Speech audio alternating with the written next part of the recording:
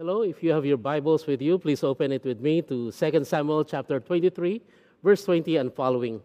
One of my favorite heroes of the Old Testament is named Benaiah, and his story can be found in the text that we will read this morning. The verse says, "There was also Benaiah, the son of Jehoiada, a valiant warrior from Kabzeel. He did many heroic deeds, which included killing 2 of Moab's mightiest warriors.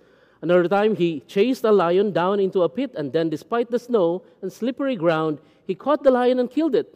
Verse 21, another time, armed with only a club, he killed a great Egyptian warrior who was armed with a spear. Benaiah wrenched the spear from the Egyptian's hand and killed him with it. These are some of the deeds that made Benaiah almost as famous as the 3, and he was more honored than the other members of the 30, although he was not one of the 3. And David made him commander of his bodyguard. May the Lord be blessed by the reading of His Word. How did Benaiah get all this opportunity in life? And how can we experience the same? The first 2 conquests are remarkable by themselves, and the one that really fascinates me is his encounter with a lion in a pit on a snowy day. The detail that intrigues us here is that the Bible says that Benaiah wasn't chased by the lion into the pit. He went down into the pit, and the lion was already there. In other words, the lion wasn't stalking Benaiah. It was Benaiah who was stalking or chasing the lion. You know, many men had been chased by lions, but few men or women chase lions in their own lives. In other words, are you a lion chaser? A lion chaser is someone who is willing to grab out and grab risky God-given opportunities by the mane and subdue them. It is living the life of faith with guts for God's glory. So the principle, or the question that we need to ask this morning is, what are the principles in life can we learn from the life of a lion chaser? The first principle should be that your greatest opportunities are often disguised as God-sized challenges. Your greatest opportunities in life are often disguised as God-sized challenge. Benaiah's name is first mentioned in the roll call of King David's mighty men. Whenever you read of the words mighty men in the Bible, it emphasizes excellence. In the Old Testament, it is used for the excellence of a lion, Proverbs 30:30, of good or bad men, Genesis chapter 10, verse 9, of giants, Genesis chapter 6, verse 4, even of angels, Psalm 103, verse 20, and even God Himself, Deuteronomy chapter 10, verse 17. Benaiah played a very decisive role in the power struggle between Solomon and his older brother Adoniah. And later in 1 Kings chapter 2, verse 13 to 46, it was Benaiah who executed Adoniah. He also killed Joab, who was the commander of the army that supported Adoniah's bid for power, for it was a coup. And Shimei, the son of Gera, who accused David of illegitimately seizing the throne from the house of Saul in 2 Samuel 16, verse 5 to 14. The result of all of these executions is summed up by 1 Kings chapter 2, verse 46. And it says, "Thus the kingdom was firmly established in Solomon's hands." He was so loyal to King David that some Bible scholars would affectionately call Benaiah the Terminator of the Old Testament. What a name. But here's another trivia about Benaiah's background. Did you know that he was actually born to serve as a priest? 1 Chronicles chapter 27, verse 5. But he became a soldier and later the commander of David's close-in bodyguard. And in the Bible, there are priests who became prophets such as Jeremiah, Ezekiel, and probably even John the Baptist. But Benaiah is the only priest named who became a soldier. And for whatever reason why he switched his calling as a pastor to a career military man, we don't know. It's all in the sovereign grace and the will of God. I like Warren Wiersbe's take on him. Benaiah met the worst of enemies, a lion. In the worst of places, a pit, a hole in a cave, under the worst of conditions, in a snowy day. And yet he won. And almost immediately you can see that from God's point of view, you don't have any problems, just opportunities. Whatever we are in life, you don't have any problems actually, just opportunities. Because in life, we only face 2 kinds of challenges. The first one is what we call human-sized challenges. These are the things that you can handle by yourselves. Grades, schoolwork, household chores, work. But there's also second kind of challenges, the God-sized challenge. These are the ones that cannot be faced without the supernatural power of God. Terrible sicknesses, facing a lion in a snowy pit on a snowy pit in a day is certainly a God-sized challenge. When my mind flashes to this scene, my first question is, why would Benaiah kill this lion? As a background, hunting for lions for sport were only for kings back then, so it had to be one of several reasons or motives. One could be that you could remember that this is a time of that food was never plentiful. Benaiah did it to feed his fellow soldiers who were hungry because of the battle that they had to go through. Lion steak, anyone? Medium rare? Or maybe because of the cold, the lion had been driven to the village in search of food, killing livestock and posing danger to the people, so it had to be taken care of. If I was a movie director and I was making an action movie of this, I would show Benaiah tracking the lion through the snow. The camera would be above Benaiah as he creeps along with his spear in his hand, every breath creating clouds of fear in the cold air. You see the lion tracks disappear into the pit. Benaiah walks to the edge, and because he is a crafty warrior, he takes a rock and tosses it into the pit. The air is split with a massive roar that is translated into lion language. Come down, it's breakfast time. There's a great meow. No meow. It's a great roar. Come down, it's breakfast time. At this point, most of us would have turned and run, but Benaiah doesn't run from the lion. His heart is pounding with fear. His pulse is racing. His blood pressure is peaking. And his breath comes in short bursts as he summons his courage. And then with a cry of a champion, jumps down into the snowy pit. We won't show the violence of this scene because it may not be for all audiences. But along the scream of a warrior, the ear-splitting roar of a beast, and the muffled scuffling of feet and paws in the snow, the dull sound of flesh tearing, and then there's silence. Most viewers would expect the lion to jump out with a man in his mouth, but instead, Benaiah climbs out, bleeding and wounded, but victorious. As the camera pans out again, you see two sets of footprints leading up to the pit, but only one set of footprint in the snow leading away from the pit. In a few moments, we see Benaiah fall to his knees in the snow and turn his sweaty, bloody face to the sky, lift his hand and say, "Thank God of Israel for giving me the strength to win this battle." What a champion. That which appeared to Benaiah as a scary lion turned out to be the basis of his reputation and success. And that's because life's greatest opportunities often come disguised as God-sized challenges. What kind of fearful lion are you facing right now? You're standing at the edge of a dark pit. You want to turn around. Your fear is real. Maybe you or someone you love has lost health and is in a terrible medical condition. Or maybe you're afraid because you feel that you cannot cope with life's demands. Are there relationship problems in your life? Are you seemingly facing impossible odds right now? My friends, do not be afraid.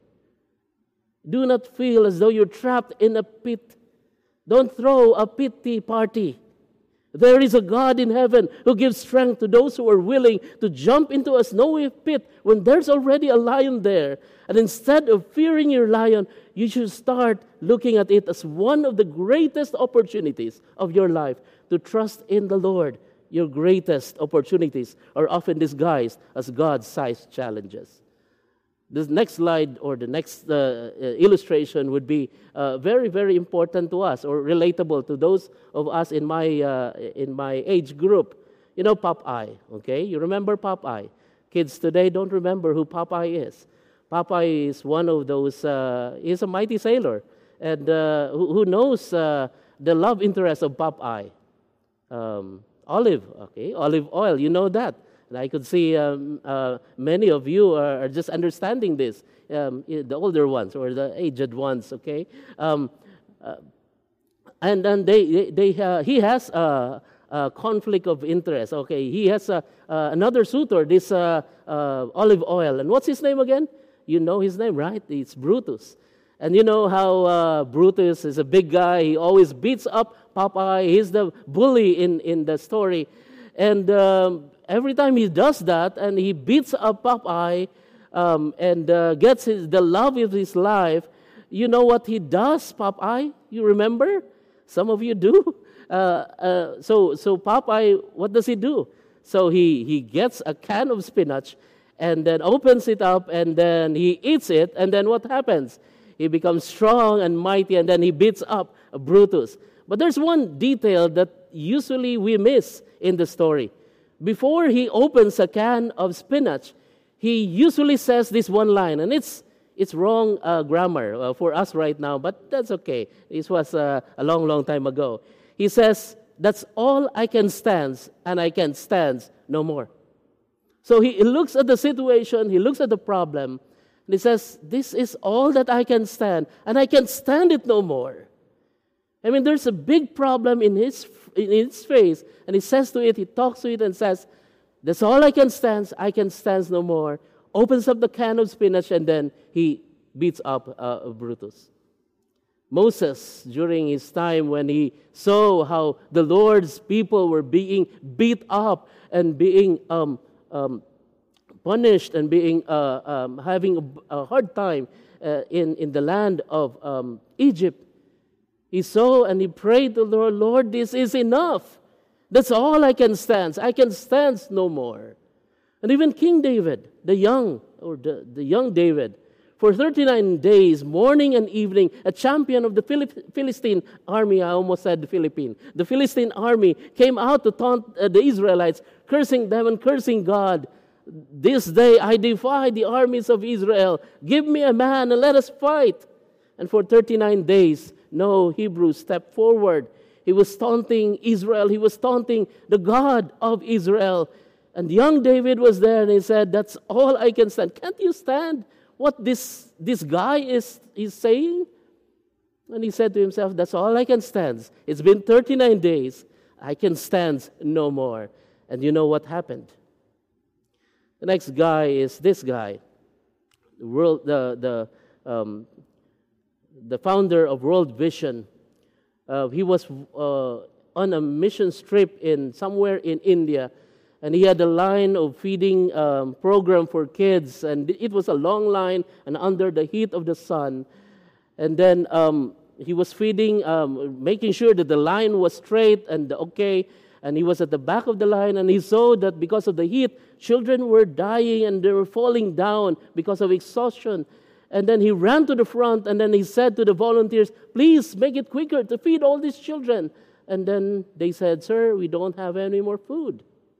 And so he gathered up his friends. We went back to America, gathered up his friends and said, "I can stand this. I can stand no more." And so he founded the World Vision to help all the children of the world by the Lord's grace. My friends, your greatest opportunities are often disguised as God-sized problems. But number two, your greatest problem actually depends on your idea of how great God is in your life. So from a different perspective, we're looking not at the problem, but you're looking at the Lord, who is supposed to be bigger, larger, and greater than all of our problems put together, in fact. I like the quote from A.W. Tozer. He says that the most important thing about you is what you think when it comes to the idea of God. The most important thing about us is our idea as to who God is really in our lives. Not your education, not how much money you have in your bank, not your position, not your background or achievements. Our biggest problems can be traced back to our inadequate understanding of who God is. Sometimes our problems seem very big because our view of God is really small. In fact, we reduce God to the size of our biggest problem. A high view of God and a low view of God is the difference between lion chasers and scaredy cats. A low view of God is the cause of hundreds of problems, and a high view of God is the cause for peace. I think, put together between all these battles, I think the odds are 2-1 against Moab's mightiest warriors. The original language seems to indicate that these two men were heroes of Moab, and yet he fought against them and won against two great men of Moab. The second challenge that he had to face, and I think the odds here are 10-1 against the Egyptian giant, probably as big as Goliath. Benaiah had a club versus the giant's spear. Anyone here believe that a spear is a better instrument of war than a primitive club? And look at the size difference. Benaiah was an ordinary man versus, again, what? What? A giant. A giant. I'd love to have an instant replay of that fight in super slow motion in 1080p on a flat screen somewhere. The Bible says that Benaiah wrenched the spear from the giant and used it to kill him. Now, how did he do that? He was a great warrior. And of course, the odds against the lion. I'd say that the odds here are 100-1. Men don't usually win in one-on-one combats with a lion. I'm intrigued how this happened. Especially on a snowy day. Snow makes the ground slippery and would give a four-legged adversary with a lower center of gravity a greater advantage over a man with only 2 feet. Lions can run in bursts of up to 65 kilometers an hour. They can jump 10 meters, 2 floors up. And their eyesight, I've heard, is 5 times better than humans. A lion can crush a human skull with one slap of his paw, and his jaws are powerful enough to bite through any bone in our body. In short, I mean, there's no contest. You know, what we think of lions, they're cute right now because they're in cages. What happens if lions are free and you meet them in EDSA or in the street or somewhere? We would be hiding. There's no really contest. Lion chasers thrive on challenge and on impossibilities because they know that this is the time when God will work. Too often our prayers revolve around asking God to reduce our problems so that the odds are in our lives. I like the quotation from John Wesley, who would go on to say, Lord, I pray not for a lighter load, but for a stronger back. Lord, I pray not for a lighter load. That's okay. But for a stronger back. Make me stronger, O Lord. Most often in our ministries and in our Christian lives, we want comfort and not challenges. Will you believe God for greater things? Will you believe God for more difficult things? I don't know if you know this comedian. His name is Jimmy Durante. He was one of the most sought-after comedians after the World War II. In one instance, he was invited to speak at a veteran event where there's many veterans, of course, of the war. And he was so busy that he had just around 10 minutes to speak to that crowd, and then he had to go to another appointment. And so he slipped that into his schedule, and then time came that he went there. So he presented his spiel, he made his jokes, people were laughing. His manager was at the backstage looking at his time and saying that, okay, 10 minutes and you had to go. He was hearing, okay, 5 minutes, they're still laughing, 8 minutes, they're still laughing, and then 10 minutes, and he's thinking that he's about to end. But Jimmy Durante went on and on and on. People were clapping their hands, they were laughing, everything was so happy. And then the manager was sweating because he knew that Jimmy Durante would miss his next appointment. And then maybe after 30 minutes and more, Jimmy Durante gave his final joke and made a bow and then went out. The manager was furious and said, Jimmy, I told you, we just stay here for 10 minutes, but you stayed for more than 30 minutes. What happened?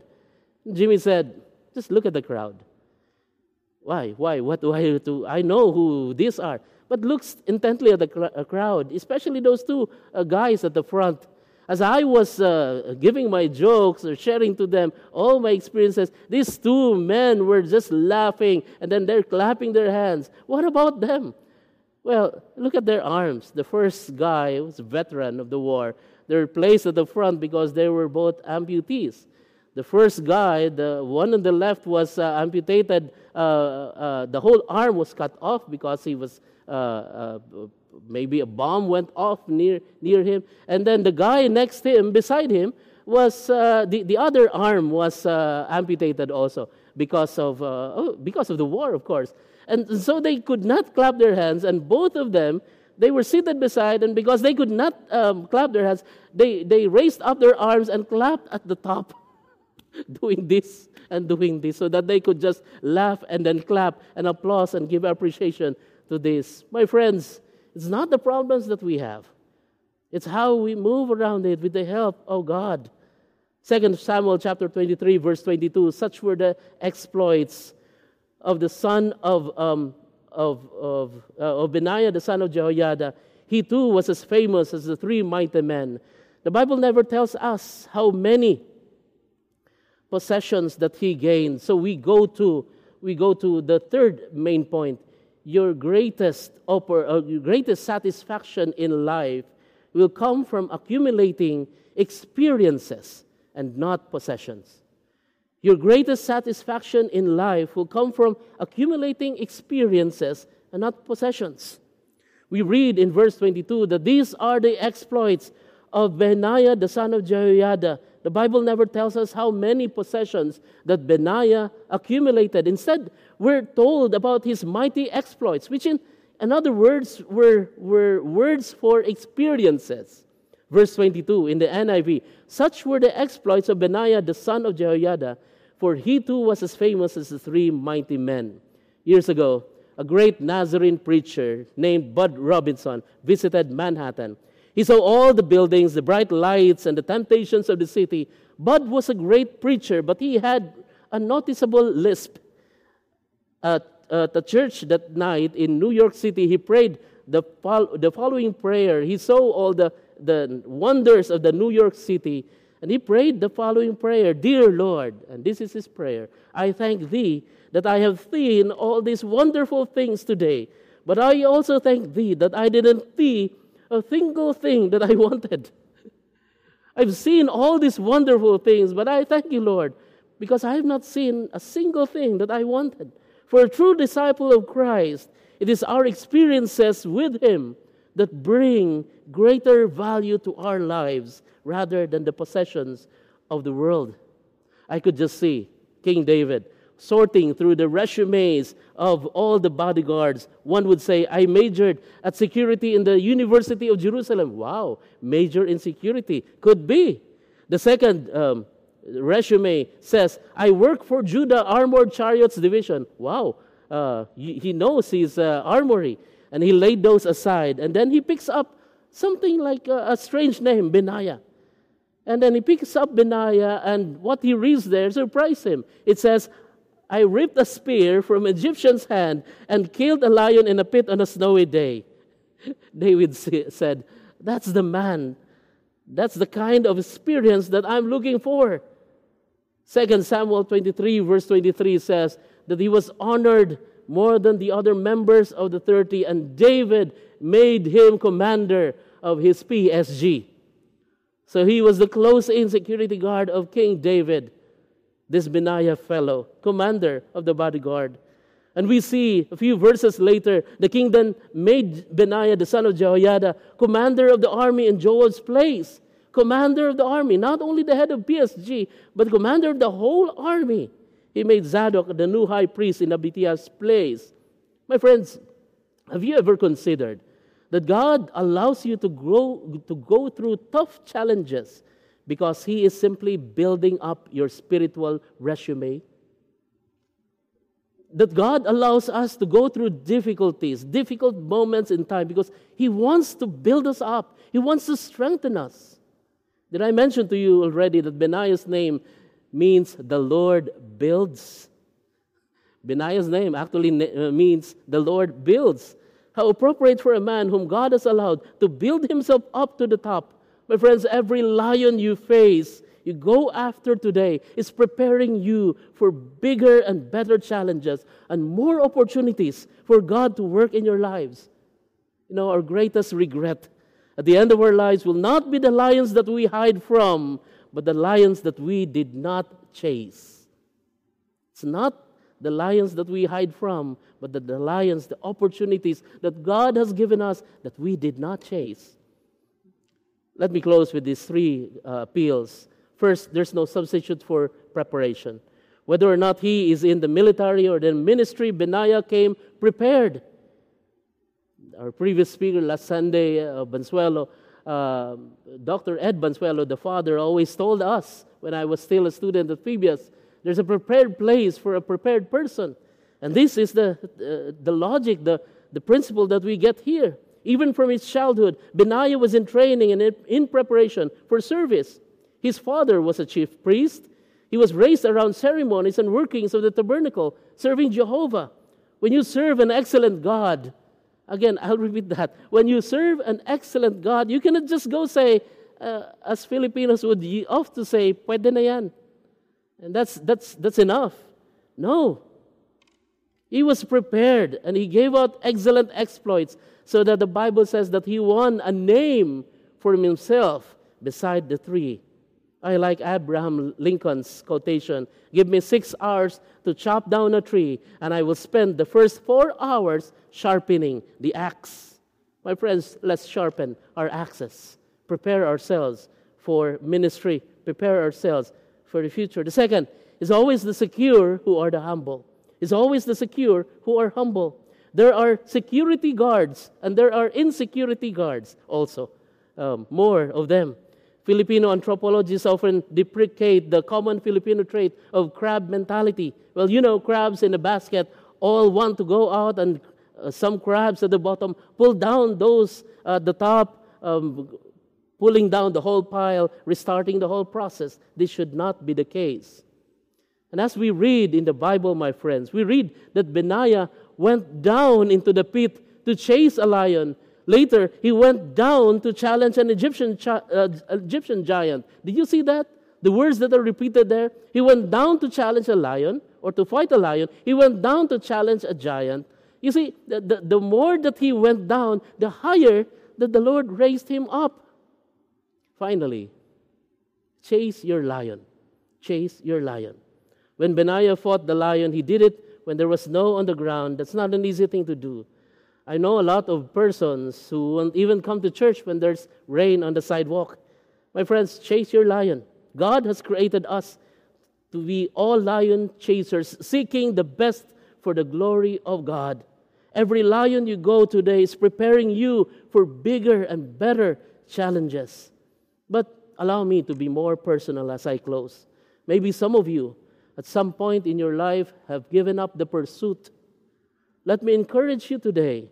Maybe it's time to chase after your dreams again.